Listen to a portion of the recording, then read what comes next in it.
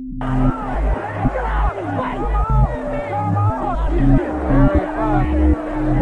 words with the fans there unnecessarily. There you see that running pile driver.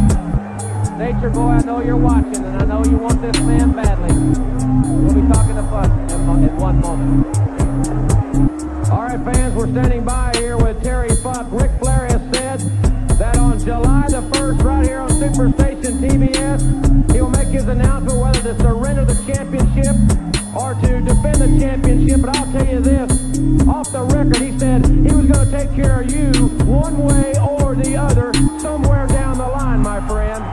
Oh, let me tell you something, Jim Ross, and you simple-minded people.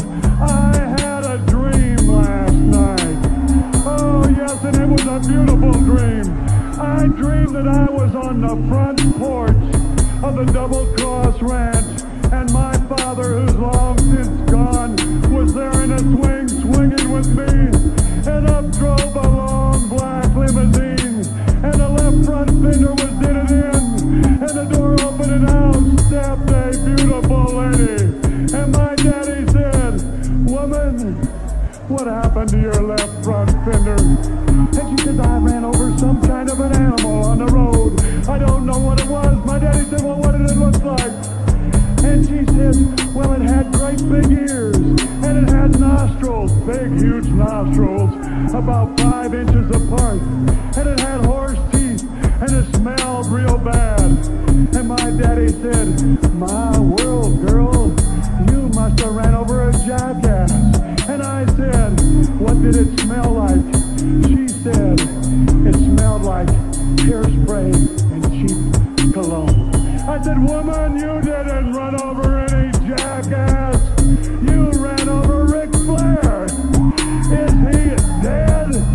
She says, "No, but the last time I saw him, he was running scared." Well, let me tell you something, Ric Flair.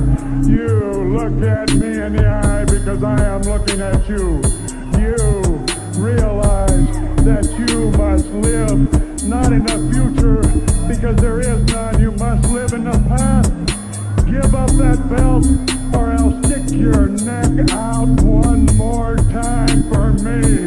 Stick it out for me, Flair. You gutless individual. I'm talking to you. That's enough. Stick it out. Stick it out. We're not going to listen anymore to this, fans. We'll be back with the Steiners in just a moment.